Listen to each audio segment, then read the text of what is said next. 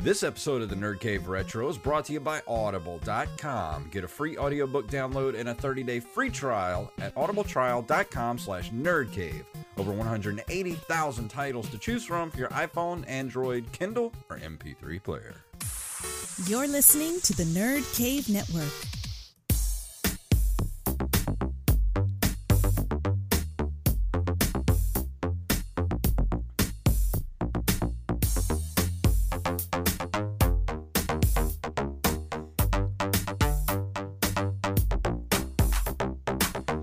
Greetings, programs, and welcome back to the Nerd Cave Retro Show. My name is Jason Robbins. And I'm Derek Diamond. So how have you been this week? It's been an interesting week. It's been a very long work week. Yeah, you said you needed to blow off some steam tonight, so come on, let's have it. Well, it's one of those things. Like, it's always rough going back from the Thanksgiving holiday. Mm-hmm. Everybody wants stuff. They expect you to have it done. Mm-hmm. 5 minutes after they ask for it, even though that's impossible to do. Yeah. But one thing I did get to do that was pretty fun. I went with a few friends out of town, had a nice little weekend getaway over in Tallahassee. Spent time with friends. Took my friend's 18-month-old kid to his first football game. Wow. So that was pretty fun. Did the Jingle Bell Run, which is every December in downtown Tallahassee. It's the fourth year in a row that I've done it. It's just, fun thing to do, and then we have beer and pizza afterwards and just hang out. So that's awesome. It was a nice weekend getaway, and it was much needed after a very, very long week. Some of the stuff I'll tell you off air. Yeah, I got it. But how was your week? It was good. Going back to work after having, almost a week off for Thanksgiving is rough, especially this time of the year being in the clothing industry. I am a screen printer / graphic designer, that type of stuff. It's so busy this time of the year, and everybody wants Christmas t-shirts, and it ruins the holiday season for me. Looking at these same t-shirts all day with happy and cheer and Merry Christmas and Rudolph and you feel everything but that. Yeah, I'm just like, I don't want to do this. I'm ready to go home. I want my vacation. Well, it's funny because, this is supposed to be, as the song says, the most wonderful time of the year, but there's just something about the holiday season that brings out the absolute worst in people. Yeah. Like, I've run into so many jackasses over the last week. It's ridiculous. Friday, I was in Sam's Club just picking up a few things, and this older couple, like, whenever you leave Sam's, for those who have never been to a Sam's, when you check out at the cash register, you have to get your receipt checked by this lady or whoever is standing like at the door. This old couple, who I guess is, to put it bluntly, out of fucks to give, they just flat out cut me off and just walk ahead of me. And I'm like, whatever. And then get my stuff checked. And then this couple is still like, there's a sliding glass door you have to go through to go into a little lobby. Then you go through the second door to go outside. Well, they're standing in the doorway to go outside. And I guess they're switching from, regular glasses to sunglasses. And this older lady tries to go around them, and this couple will not let her walk by them. Like, just bluntly won't do it. And then they don't acknowledge her at all, and they just put their sunglasses on and walk away.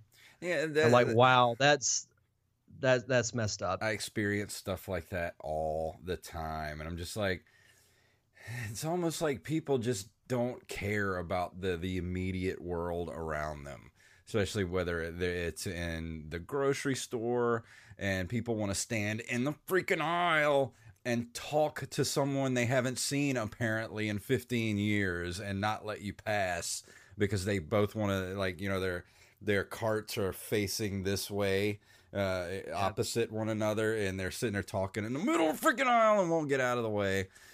And then, of course, there's the people that drive slowly in the left lane, and, I have to deal with that stuff every day. I experienced that on the drive home today. Yeah. So people, just pay attention to the world around you. Please, just a little bit. Be kind and be observant. That's all I can say. Uh-oh. Let me, uh-oh. I'm going to have to pause this and call Derek back because Skype is taking a dump. And we're back. Sorry about that. We have a little connection problem because Skype had this huge update the other day. If anybody out there is a podcaster, you realize how awful Skype really is. And I think Derek and I are probably going to make the move to Discord here pretty soon. Anything that's not Skype. Yeah, Skype is awful. And then it's like every time they try, it's like you get used to one crap version, and then they try to fix everything, and they just make everything worse. I just don't understand how an alternative version of Skype has not been developed in all the years that Skype's been around. Discord is okay. We use it for the Pop Culture Palette. It just hasn't had video, and I haven't tried the video yet, so maybe we should try that, test it out this week, and see if it works. Because if it is, by Skype, you suck. So, bye, Felicia. I don't remember what we were talking about before all that that happened. Inconsiderate people during the holidays. Oh, yeah, inconsiderate people during the holidays. So people, take my advice and just be nice to one another. You know, one kind gesture every day can cascade into kind gestures all over the world. So that's all I have to say on that subject. Yeah, same here pretty much. But one thing I did do this week is playing some Breath of the Wild. I'm actually almost finished. I got the Master Sword last night. And I actually only have one more Divine Beast to get. I actually just stumbled across the big bird one the other night while I was trying to get enough shrines to get enough hearts to pull out the Master Sword, because you need a minimum of 13 hearts. And as I've been going along in the game, if I'd have known that, I would have filled up my heart container sooner. But I've been filling up my stamina bar so that I can climb, mountains better. Which is still not a bad thing to do. Yeah. Because you need it. Yeah. You definitely need a lot of stamina in this game. And I actually got the climbing cap the other day, too. That makes you climb faster and use less stamina. Got that. And I ended up getting the bird Divine Beast. I don't remember the exact name of it. And that one was really easy. Like compared to the camel one. The camel one took me like 2.5 days to get through, because I was just trying to figure out all the puzzles and then having to defeat the Ganon on that one, the Thunderblight Ganon. But then I got on the bird, and that one took me less than an hour to do the whole thing. And I defeated Ganon on the first try. I was like, wow, wish they were all that easy. Oh, so you've got the last one you have left is the Salamander. Yep, the Salamander. That's a fun one. Of course, I didn't know that you had to pick up some fireproof. What do you call it? The elixir. Fireproof elixir. I got all the way up the mountain, and I'm like on fire as I'm running, and I'm trying to and I'm eating all this food that's like heat resistant food. I'm like, why are my weapons? It's not doing anything. It's not doing anything. Why am I on fire? So I paused it and I went online. I'm like, how do I get to the what are they called? The Grogans or the Gorons? The Gorons. The Gorons. I'm like, how do I get to their town without dying? And it says, oh, you have to talk to this one person, this one lady at the stable, right before you get to the mountain. I'm like, good Lord. So I had to travel, fast travel back to the shrine there at that horse stable so I could go get the fireproof elixir to get back up the mountain. And that was awful. I hated having to go back through that all again. Yeah. Unfortunately, the elixir is something you have to have. Yeah. Or you're literally running and you're on fire because you're near a volcano. And then you get to the town, the Goron town, and you have to buy the fireproof suit, and you need a minimum of $4,000 rupees. Yeah, to get the complete suit. So I'm like, thank God I had the money to buy that suit. or I would have had to like go back and like, you know, try to like kill stuff for a couple of hours to get enough stuff to sell. But that game is fun, but there's sometimes you just run across stuff and you're just like, the hell am I supposed to do? I'm literally on fire when I'm running. Like, what do I do?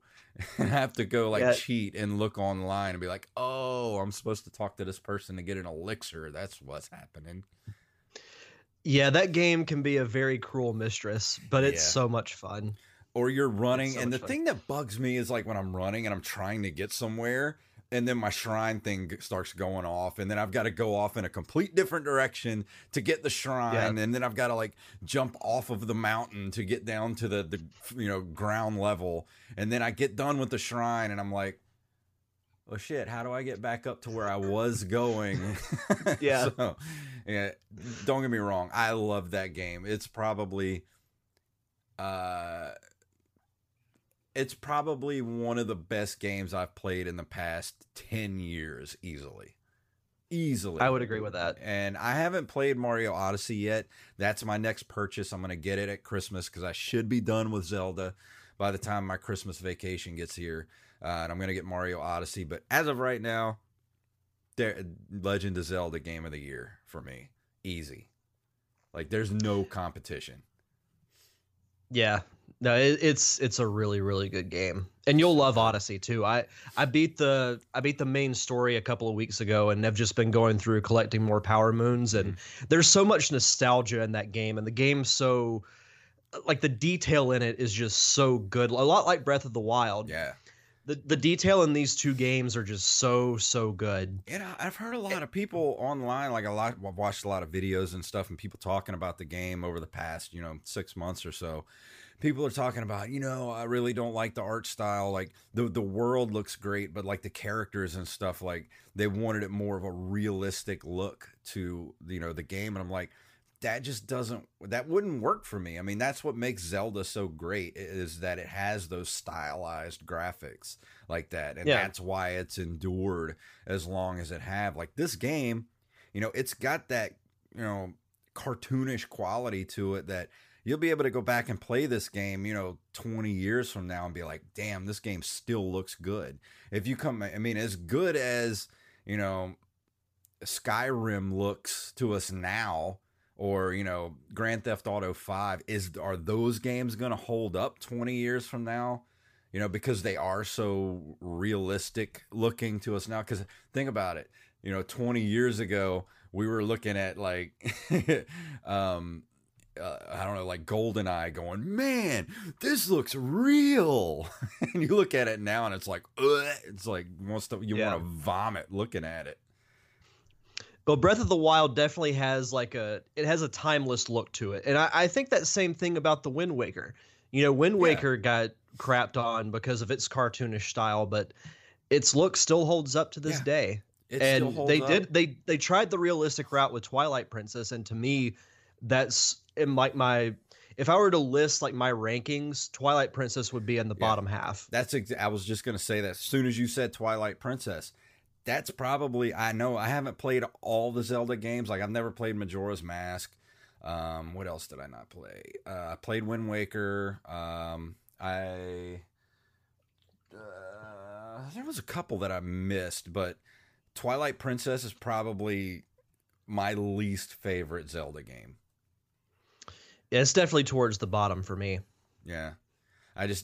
Something about that game, like I was really excited about it when it first came out, and I got it for the GameCube because at the time that was one of the very last games for the GameCube to come out, and then it was also released at the same time. That always seems to happen with Zelda games.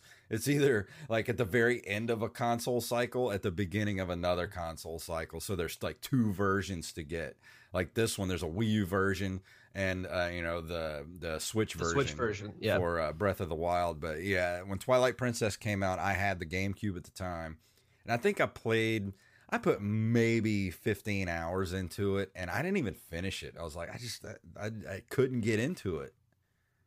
Yeah, the story had an interesting twist, but the ending was very anticlimactic to me because you just kind of beat Ganondorf Yeah. and that's it. Well, there was like also too like a really long. I mean, I may be remembering this incorrectly. Wasn't there like a really long like tutorial period at the beginning of the game that was like 5 hours long? Like learning how to, you know, shoot arrows and how to shoot the arrow on the horse and like all that different, like learning how to ride a horse and all that kind of stuff. I'm like, I don't want to do this. Like, let me learn this stuff as the game goes on. Like, don't make me have to do like a 5 hour tutorial of how to play the game. Just let me play the game and figure it out, you know? Yeah. No, I totally agree. Yeah, I feel like they kind of took maybe a little bit of a step backwards with that, with Twilight Princess. But dude, Breath of the Wild, whew, that's so good. I love it. I love it so much. Good. I texted Derek the other day. I was like, I think I may have a problem because all I do all day is think about, oh, I can't wait to get home so I can play Breath of the Wild. So you can get your fix. I need my fix. I need you got some more of that Breath of the Wild. You need that Dave Chappelle meme. You got any more of that Breath of the Wild? Got any more of that Zelda Breath of the Wild? All right, let's go ahead and move on into this our news for the week.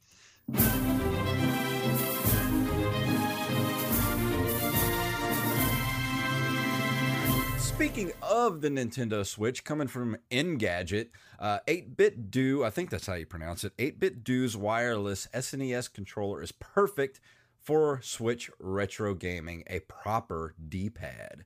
Nintendo Switch controllers shouldn't work as well as they do. That might be why options beyond a Joy-Con in each hand or the Switch OHMS Pro controller are far and few between. 8BitDo's latest wireless peripheral, the SN30 Pro, might be worth considering for your secondary controller needs. Beside that allure of nostalgia, the SN30 Pro particularly shines with older games and tries to balance a classic design with modern controls.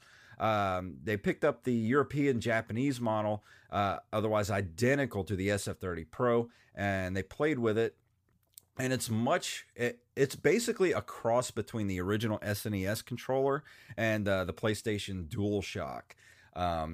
It's kind of a bigger version of the original SNES controller because it has two the DualShock. What do they call it? I can't think. The DualShock pads. Yeah, DualShock pads. The like the old PlayStation controller, PlayStation 1 controller. It looks like a mix between a PlayStation 1 controller and a Super Nintendo controller. And to me, that's a perfect marriage because I love both those controllers. The original PlayStation controller it's in my top 3 as far as like favorite controllers because, you know, it fits perfectly in your hand. The buttons are easy to remember. The DualShock pads are placed perfectly.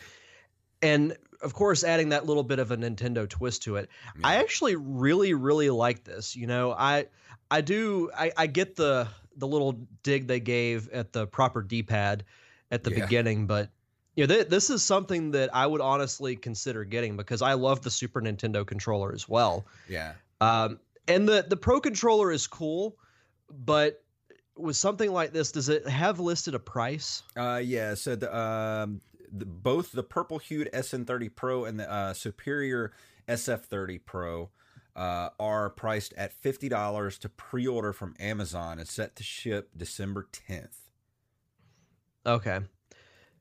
Yeah, that's about right. I mean, the Pro controller I think is $70, which is more expensive than a Switch game. You know, and I was actually thinking about getting myself a Pro controller over the Christmas holidays, but actually I think I'm going to go this route because I am going to get the Switch Online when it comes out next year because you're going to be able to play retro games, you know, for free with a $20 a year subscription. And the best way, you know, to do that is to get this controller. You know, it looks like an old SNES controller, plus it's got the analog stick, so why not? Like I said, it's the perfect marriage. So, and $50 I think is fairly reasonable for something like this. Oh yeah, absolutely. And it looks like it's definitely Bluetooth because I don't see any sort of like it has to be Bluetooth in order to work with the Switch. Because I don't see any sort of plug-in skimming through this. Yeah, it's got to be Bluetooth. Yeah, it'd have to be.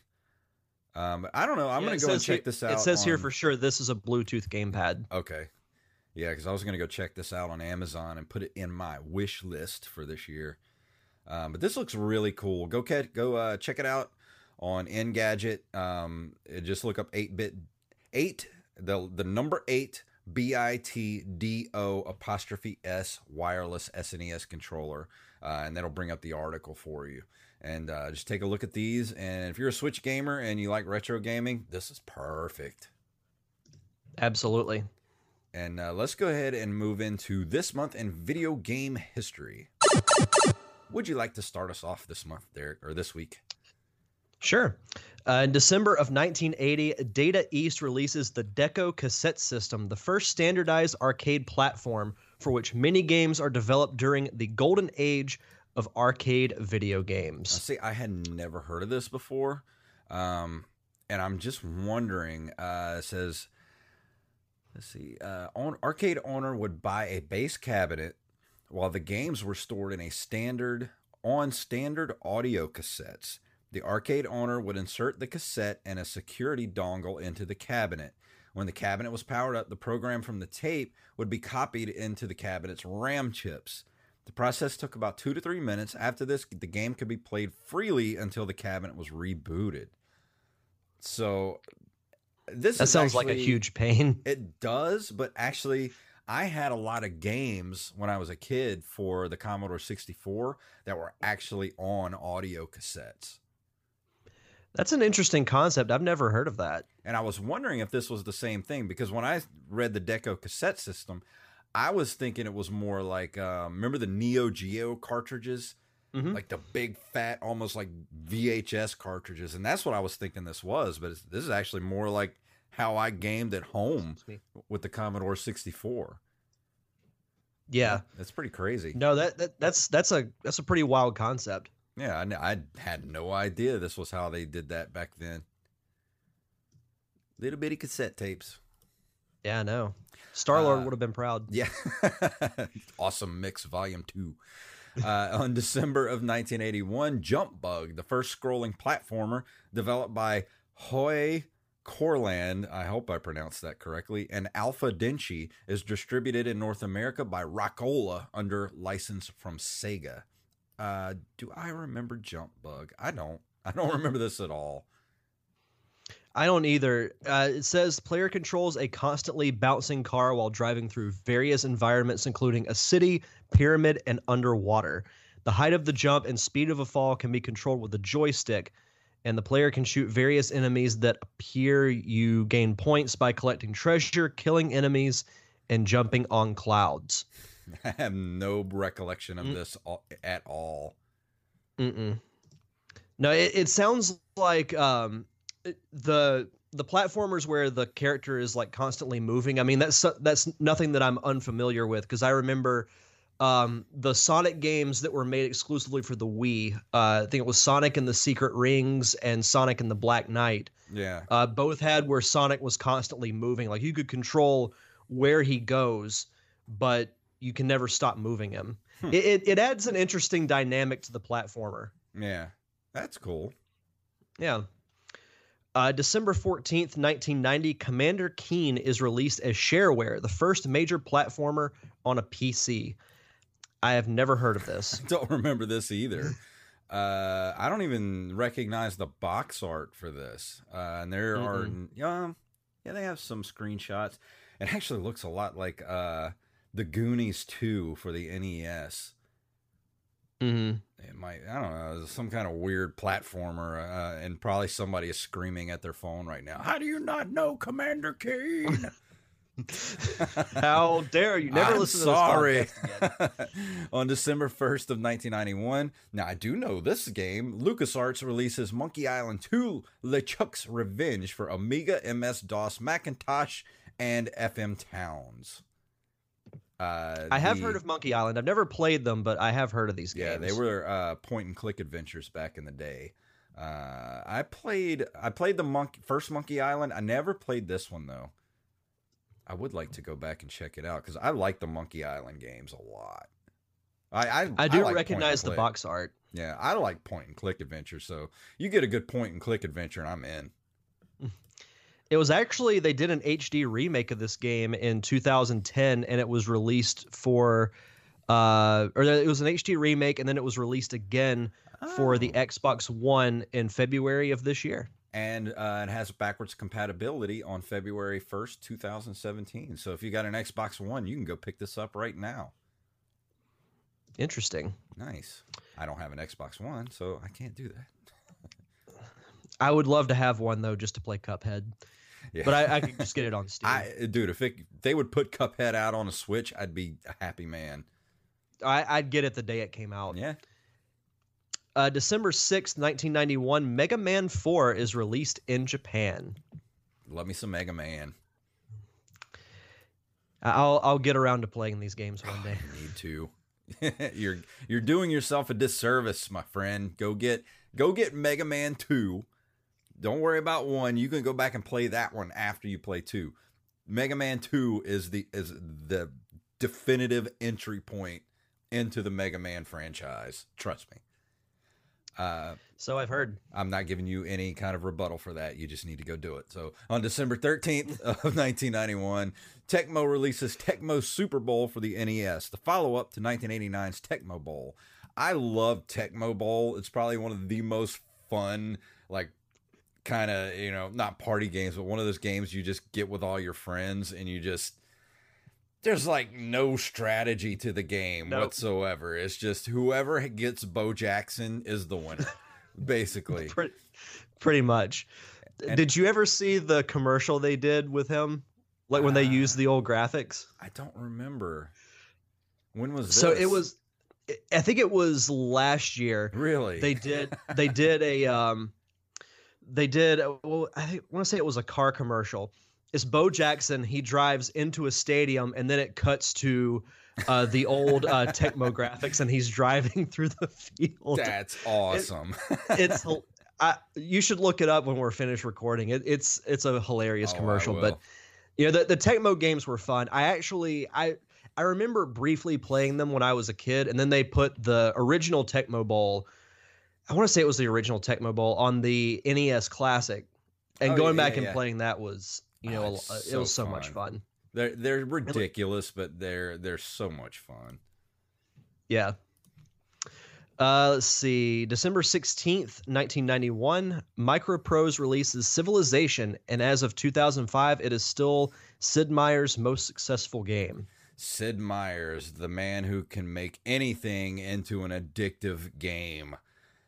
Still to this day, I love the Civilization games. Civilization 5 was a masterpiece. And I don't know if you ever played Civilization Revolution for the Xbox 360. That was my favorite game for the Xbox 360 was Civilization Revolution.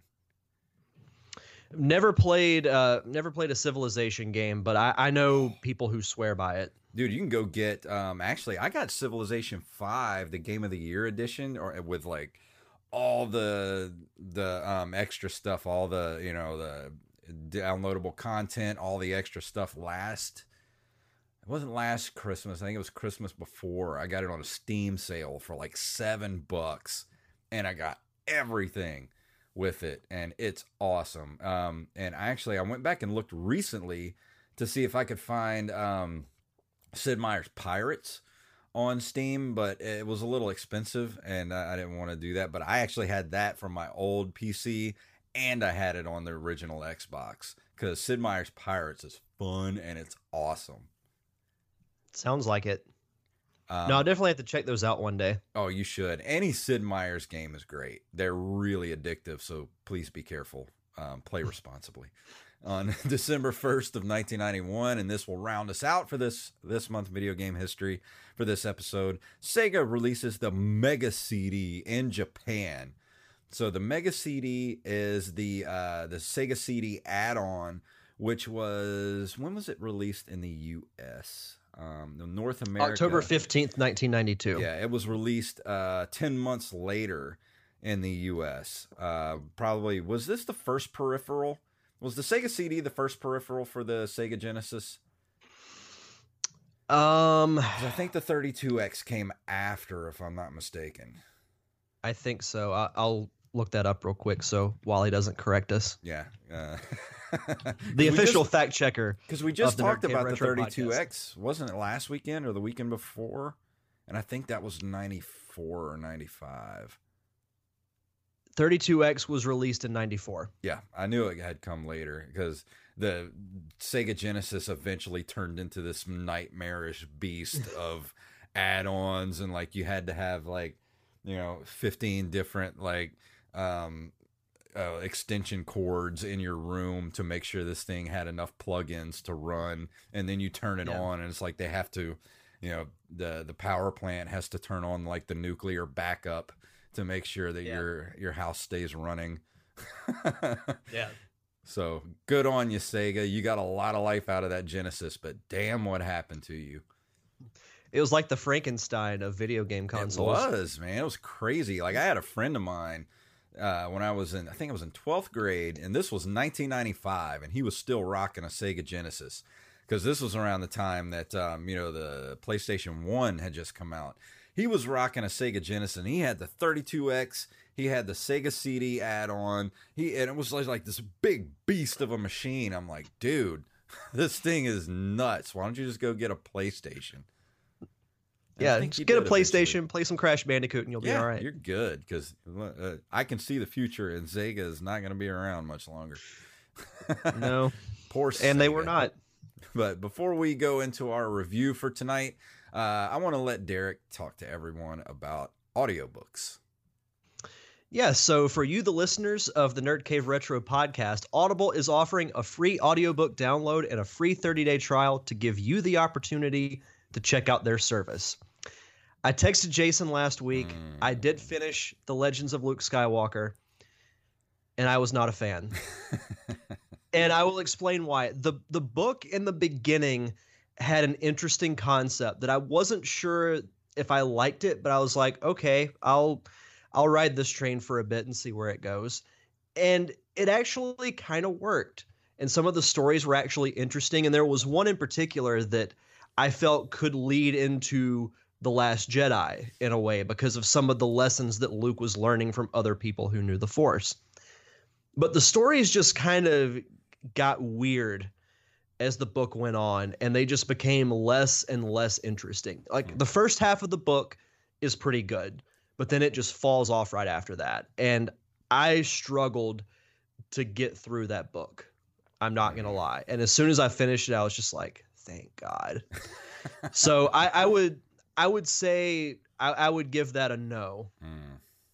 So save your credit for something else. I'm not sure what I'm going to start next. I've got, because I'm so behind on stuff like other podcasts I'm listening to. I've downloaded the Phasma book. I might do that one next.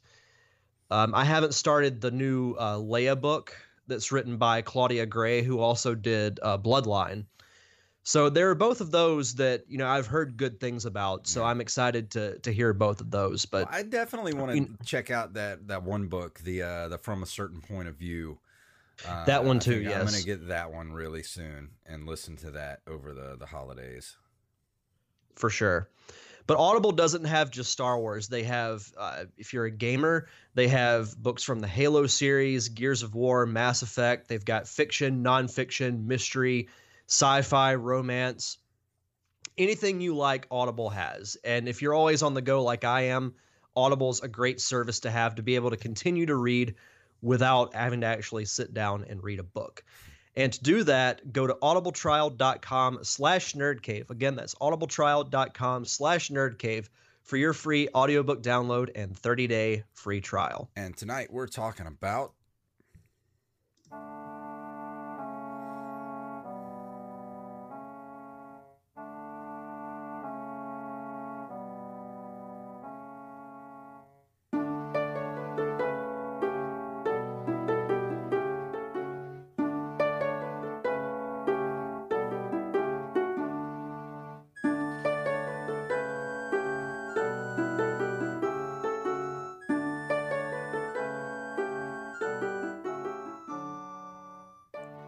Zelda music is always so pleasant and just, very relaxing.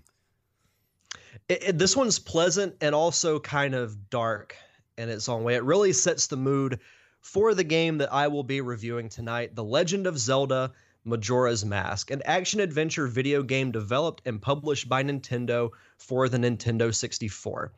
It was released in Japan in April of 2000, in North America in October of 2000, and in Europe, November 2000.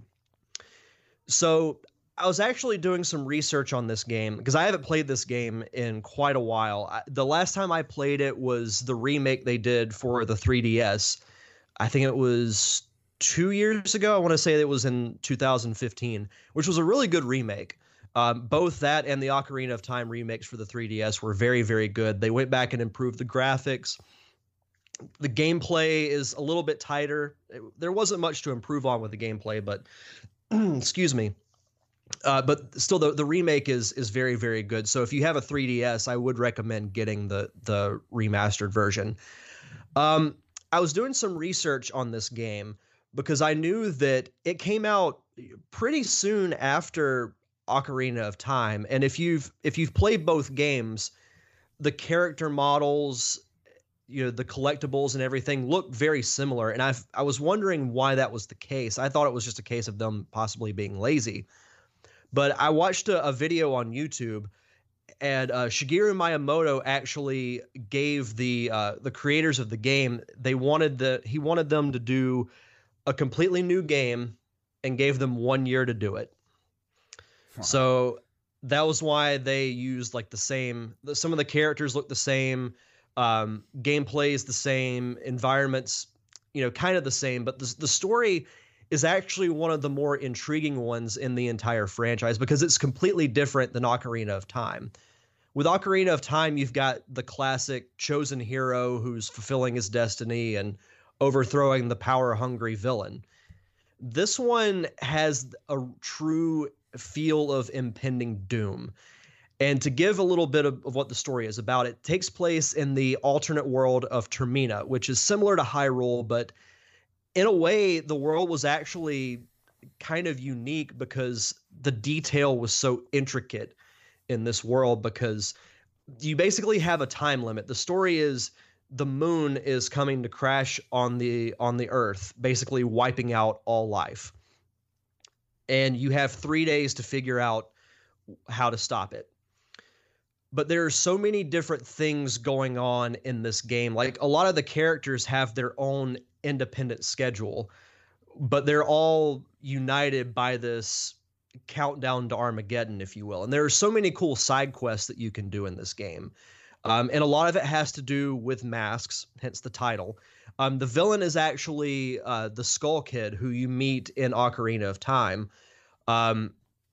He's wearing this mysterious mask that he stole from a mask salesman, and he's put this curse on this world, and you basically have to figure out how to stop it. But the interesting thing is it feels a lot more personal than a lot of the other Zelda games because a lot of side quests involve you helping people. And what sucks is once you get the Ocarina of Time at the end of like the first 3-day cycle, you get the Ocarina of Time right before the world ends. You play the Song of Time and you go back to the start of this cycle. And you have to do that multiple times. And it resets a lot of stuff. So like if you help someone, like say find their dog or find their kid, and you see this happy reunion, when you go back in time, it resets all of that. And there's this really cool side quest that you do. There's this engaged couple named, I think their names are Anju and Cafe. The Skull Kid places this curse on Cafe, turning him into a kid. So he's obviously ashamed, so he puts this mask on and goes into hiding. And you spend part of that cycle trying to reunite them. And if you do everything right, they reunite right before the world ends. So if you're not ready to fight the final boss, then you have to go back to the start of the cycle, and they're not united anymore. So you go from seeing these two at their happiest point to then just not remembering any of it. It's weird, like listening to you talk about this game, because like I said, this was one of the couple of Zelda games that I never played. So I had really no clue what the storyline behind this game was. And there's actually on the actual the Wikipedia page for Majora's Mask, there's an actual video here that's an animated history of the development of Majora's Mask, and I would like to actually take a look at this when we're done here tonight, because it's crazy to think that he only gave him 1 year to come up. I mean, was it 1 year from like conception to this needs to be out? Wow. Yes. That's nuts. That's why they recycled a lot of the stuff. I would too. Because that cut down so much of the time. And the interesting thing, like some of the Zelda games had teased, transformations or little things to kind of break up the formula, but they went all in with this because you actually can transform into 3 different species: the Deku Scrub, the Goron, and the Zora. And the way you do that, like each of these characters have their own unique story. So say the Zora character, the original incarnation of this Zora is named Mikau, and he's a guitar player for a Zora rock band. And he's mortally wounded by these pirates because he's gone to this pirate's den to recover the eggs of the lead singer of their band, and it turns out that he may or may not, it's alluded to, but it's not flat out said, but that he may be the father of these Zora eggs. So you find him, he's mortally wounded, and he asks you to heal his soul. And you play the song called the Song of Healing that you learn at the beginning of the game, and it puts his soul in a Zora mask. So when you put it on, you actually become Mikau. Wow. Same thing, like with the Goron, he's basically like the guardian of the entire Goron tribe who ends up getting killed. And there are 4 different subworlds of Termina, and they're all affected in some way. Like the swamp is poisoned. The Gorons who live in the mountains are trapped in an endless winter. With the Zoras, the water is like so warm it's almost uninhabitable. And then the desert world is ridden with zombies and the undead. Wow. So you have to heal all of these worlds, like subworlds of Termina. So it's kind of an intimate feeling game, and you almost feel like this feeling of gratitude because you have to help so many people, because the whole story is about, loss and redemption. Like you redeem these characters who ultimately couldn't achieve their goal because they were killed.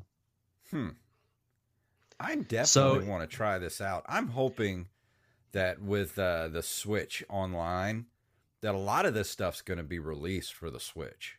At least I would think it would be, because it says here, the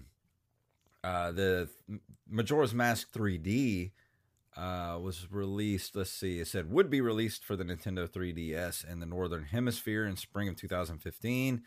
The remake features improved character models and stereoscopic 3D graphics, along with altered boss battles and an additional fishing minigame. A special edition featuring a pin badge, double-sided poster, and steelbook was released in Europe.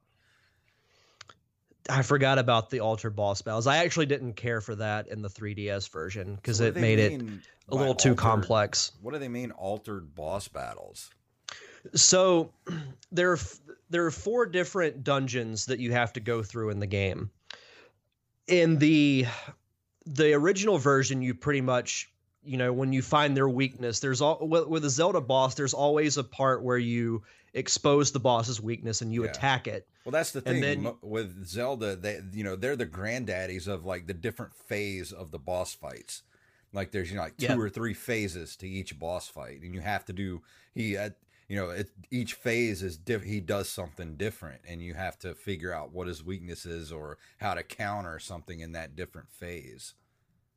Yeah, well, in the 3D version, all the bosses have like this giant eye on them that becomes exposed at a certain time, and you have to attack like that particular point, which I thought was kind of weird, and it makes it kind of, I just felt like it was an unnecessary change. That's weird. Yeah, it was really odd. That seems like a weird, like unnecessary change. No, it was absolutely an unnecessary change. I didn't know this. On December 24th, 2010, Majora's Mask was voted as Game of the Decade by GameFAQs, beating out Super Smash Bros. Brawl, which had beaten The Legend of Zelda Twilight Princess 2 rounds prior. I actually didn't know that.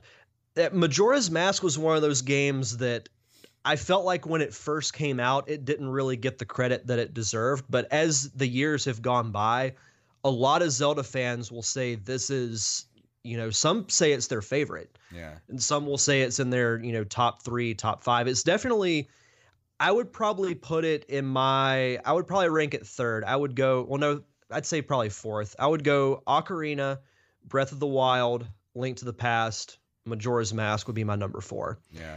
And a lot of it is just because it follows the Zelda formula, but in a way it doesn't, because it introduces the mask transformation. It introduces the time limit that you have. It introduces, the independent characters that each kind of have their own thing going on. Because that was the one thing with Ocarina of Time, is that you were pretty much just going through Hyrule trying to, defeat Ganondorf.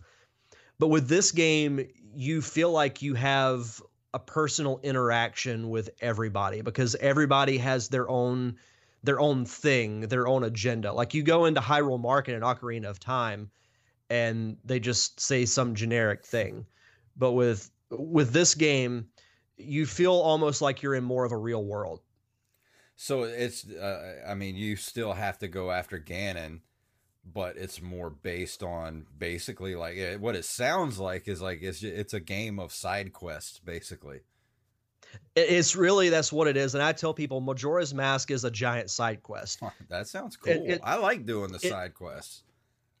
And it takes place immediately after Ocarina of Time. You play as the child Link right after you defeat Ganondorf. And it's implied, but basically what happens is after Ocarina of Time, Link and his fairy Navi become separated. So he's going off to find her, and then he gets ambushed by the Skull Kid who's wearing Majora's Mask.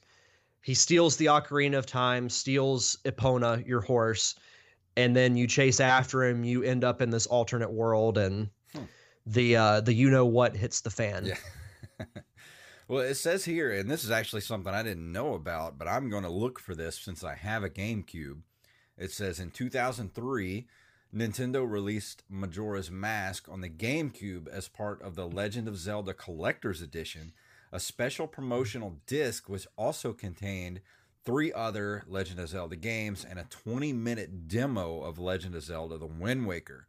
The disc came bundled with a GameCube console as part of a subscription offered to Nintendo Power Magazine or through Nintendo's official website.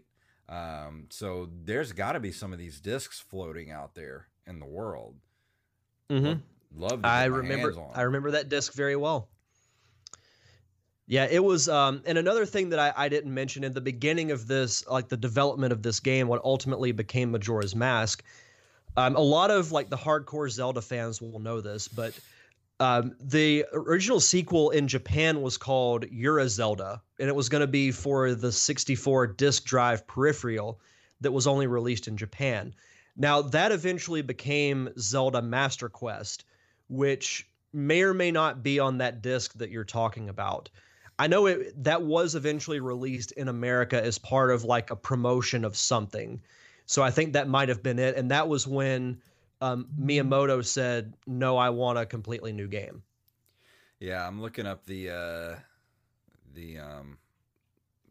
Legend of Zelda collection. But all it does is take me to Wind Waker page, redirected from the Legend of Zelda Collector's Edition. Interesting. Yeah, it's a redirect because apparently that page doesn't exist anymore. That's weird. And I would say, because I sent you the video a couple of days ago, there's a short film that was, I think it was fan made. Yeah, it's only 4 minutes long, but it's awesome. It's the precursor to the story of this game. And the animation looks unbelievably good. You sent it to me, and I was like, "What is this? Is this a Zelda series? Like, is this a teaser for a Zelda series?" And you were like, "No, it's just a short film." I'm like, never been so crushed in my life. I'm like, why? I'm sorry. Why would you do this to me? No, if there were a series announced, it wouldn't be a text, it would be a phone call, and you would just hear me screaming like a 5-year-old girl. There's a Zelda series coming. Like, I'm waiting for that day that they're going to announce a Zelda series, because why not? It's perfect for like a Netflix series. Yep. Like, they did it with Castlevania. Like, you got your feet wet. You know it could be done. Why not make a Zelda series? And it doesn't even have to be like 12 episodes. Do it in 4 to 6 episode seasons. Do it just like you did Castlevania. Do it like a 4-episode test run. And if you do it right, I guarantee you people will love it. People will watch it. It's beyond me why this has not been done before now. Yeah. As far as reception of this game goes, it was really, really well perceived. Let's see. Game Informer called the 3-day cycle one of the most inventive premises in all of gaming, and stated that without question, Majora's Mask is the finest adventure the N64 has to offer. And it's often regarded as the darkest and most original game in the Legend of Zelda series. It's called oddest, darkest, and saddest of all Zelda games. IGN described it as the Empire Strikes Back of Nintendo 64. It's the same franchise, but more intelligent, darker, and tells a much better storyline. Wow. That's pretty high praise. Yeah. And it was placed on Game Informer's top 100 games of all time in 2001. It was ranked 68th, and then they redid the list in 2009, and it was moved up to 63. I'm going to have to play this. I think you would really like it. It's like I said, it kind of breaks the formula of Zelda, but the flow of it is still kind of the same. But adding the time limit cycle, adding in the masks, all these storylines that you can be a part of, and you even like at the beginning of the game, you get a book that you keep track of everything. Like you say, in day 1 you did this to help, this couple. Day 2 you did this, and so on and so forth. Yeah. So you can actually keep track of everything that you've done, and the book will be, if you do everything, it will be like jam full of stuff. That's awesome. I'm gonna definitely keep my eye out for the GameCube Zelda series, the collector series, because that'd be a great disc to pick up if I could find one somewhere for a good price. For sure. As far as reviews, let's see. Electronic Gaming Monthly gave it a 10 out of 10. Game Informer 9.75 out of 10. GameZone 9.9. IGN 9.9. Nintendo Power 9.4. They were always so critical of their own games. Come on, give it a 10. And then GMR gave it a 10 out of 10. It was voted Action Game of the Year by Academy of Interactive Arts and Sciences in the year 2000. And like you said, GameFAQs voted it as Game of the Decade for the 2000s. It's crazy. It's Zelda, man. Zelda, great games. Mm-hmm. No, and in keeping up with most of the Zelda games, the music is very good. The score, obviously, to fit the tone, is a lot darker, but it's still, like, you played the opening theme to the game. It's still pleasant in its own way, even though you have this feeling that, everything is about to come to an end. Yeah. But so as Koji Kondo did he do almost all of the Legend of Zelda music? Mm-hmm. He was originally hired by Nintendo in 1984, becoming the first person hired by the company to specialize in musical composition for games. Let's see. He's so good. Oh yeah, this dude, man, his list of games that he's done music for: Super Mario World, Legend of Zelda series, Pilot Wings, Yoshi's Island. The original Doki Doki Panic which was Super Mario Brothers 2 in America. Like this dude, like he goes back to Atari. Like, wow, this guy's been around. You could say he's almost like the John Williams of video game music. Exactly. Still working it, man. I know he didn't do the score for Breath of the Wild, which I thought was very surprising, but the score to Breath of the Wild is really good too. It's really good, but it's very understated. Like, it's not in your face. There's a lot of ambient noise in that game. Really, the only time music really kicks in is, you know, if you get to a new town, or, you know, you get like in a battle or something like that. It really lets you know, because you're in that world where you know, you've got a 360 view around you of this world. You know when something's about to attack you from behind, because the music kicks in and you're just like, oh shit, like what's happening? Yeah. No, but it's still a really good score, but like you said, it's much more subtle than all these other Zelda games. As far as a number score, I would say I'd give this game a 9.5. And the only reason why I don't give it a 10 is, even though I know the circumstances, but it still is similar, like, look-wise to Ocarina of Time. Like, that would be the only thing. Like, if they had given this like an extra year and they had changed the look of it a little bit, maybe make it look a little bit darker, it would have been, you know, it would probably be like top 2 on my list. But Majora's Mask is a very, very good game. And I'm glad that now I feel like now it gets more credit than it did back when it first came out, all the way back in 2000. So very, very good game. Yeah, it's crazy, because I was talking to Tina earlier today, actually, about the Breath of the Wild. And I was like, you know, because she's been watching me play some of it. And I'm like, we've come a long way from the top-down 8-bit version of Zelda. It's like, even though that game's still fun to go back and play, and Link to the Past is still my all-time favorite Zelda game, like, this game is just gorgeous, man. It takes it to a whole nother level. Yeah, it's in a class all its own. Like, there's just, if you haven't played Breath of the Wild, you don't know until you actually start playing it, and then you're like, oh, I get it now. Yeah, for sure. But that's gonna bring us to the end of the show for this week. I am going to do, I'm going to go ahead and do Batman Returns for the SNES next week, because that's the only game I can think of that actually has sort of a Christmas theme to it. And I like that game too. And I was thinking about it today. I'll save this for next week, but, you know, people always talked about how bad Batman games were back in the day. They weren't really bad. Like, this is actually a decent game. It's a decent beat 'em up game. And then, you know, I talked about the original Batman, the video game for the NES. That game's hard, but it's great.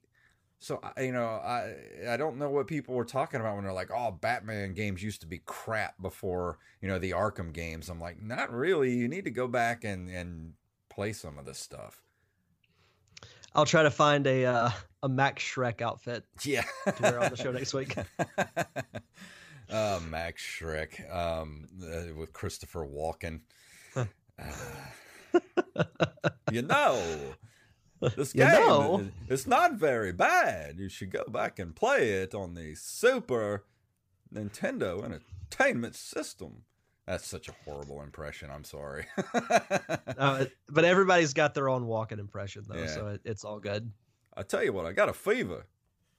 And the only prescription is Batman Returns. It's Batman Returns for the Super Nintendo. Oh my gosh, we got to stop now. So any last words, anything you want to pimp before we leave here tonight? Yeah, this Tuesday I will be doing another Facebook Live AMA for my solo show, The Derek Diamond Experience. Did one last week. It was actually, they're starting to get some more traction. I think I had almost 20 people watching at one time last week. So it was a lot of fun. Just, you know, pretty much taking questions about anything. You know, I told some pretty funny college stories last week. So you never know what you're going to get with those. So it'll be this Tuesday at 7:30 Central Time. Just go to facebook.com/DDiamondPodcast. As far as the pop culture palette, we took last week off because we're going to a bi-weekly schedule now. The next week's episode is going to be all about the music industry and my time as a musician, a working musician in the time of when illegal downloads and MP3s were all the rage, and what that did to us as a working band. With being signed and all that stuff. So what how it affected us. So it's going to be a really interesting show. So please head over there to pcpradio.com. That's going to drop this coming up Saturday. So please do not miss that show. No, I'm really excited to hear it. Like I from what you've told me, I really like the new format that you guys are doing. So especially stories like that, I can't wait to download it. Yeah, and it's going to be really fun. I get to sit back and be sort of like the guest on the show this week because Wally and Stephanie are going to be the ones kind of guiding me and the other guest, my old bass player, and we're just going to kind of ask us questions and figure out, what all happened at that time of my life and everything weird that happened in my life at that time, because it was a really strange time to try to be a working musician, and it's not at all what people think it is. It's not all tour buses and getting to do what you want to do. It's a lot of weird shit. Yeah. Please, everybody, head over there and listen to that episode. But that's going to do it for this week. And Derek, thank you for helping me do this show, my friend. This is my favorite thing we do all week. And when you texted me earlier today, I was like, uh-oh, Derek's going to drop a bomb about something tonight. But I will yeah. after the tapes are rolling. But I love doing the show, and thank you for wanting to do this show with me way back in the day. And we're already up to 64 episodes, and that just blows my mind. I actually realized the irony of that. I did a Nintendo 64 review for episode 64. Yeah.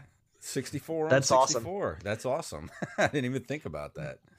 But no, as I remember, you coming to me a year and a half ago with this concept, and I thought it was genius, and it, like you, it's something I look forward to doing every single week. I love going back and, playing these old games that I loved growing up. And yeah, I'm sure everyone feels the same way, but when you play a game like a Super Mario World or a Zelda or whatever game you grew up loving, it just takes you back to a simpler time. Exactly. And I think that's what I like to try to convey on this show is, making people remember stuff like that.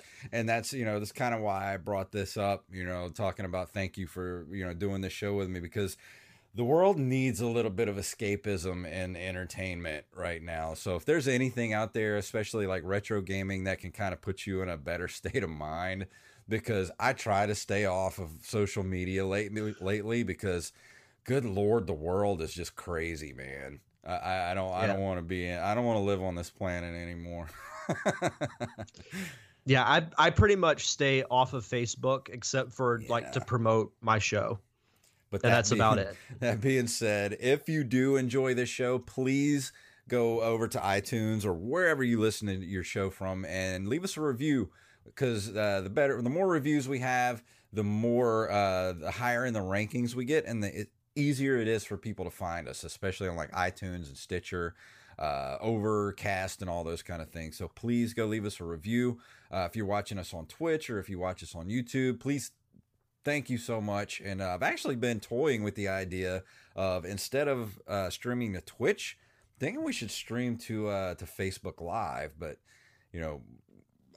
that's kind of something we need to talk about. But I was actually thinking about putting that up as a, something on Twitter or something. Like, would people prefer us to be on Twitch or Facebook Live? Like, which one's easier for people to be able to watch us live? So, yeah. Definitely something to talk about. Yeah. We can do that, but let's go ahead and get out of here for this week. Let me go ahead and turn up our music here. If you would like to email us, we're at nerdcaveretro@gmail.com. We're on nerdcaveretro.com. You can find us on Instagram and Twitter at nerdcaveretro, and you can follow us individually at jfunktastic and at Derek_Diamond. We're also on Facebook at facebook.com/nerdcaveretro. So Derek, tell them what it's all about. May the way of the hero lead to the Triforce. Yes.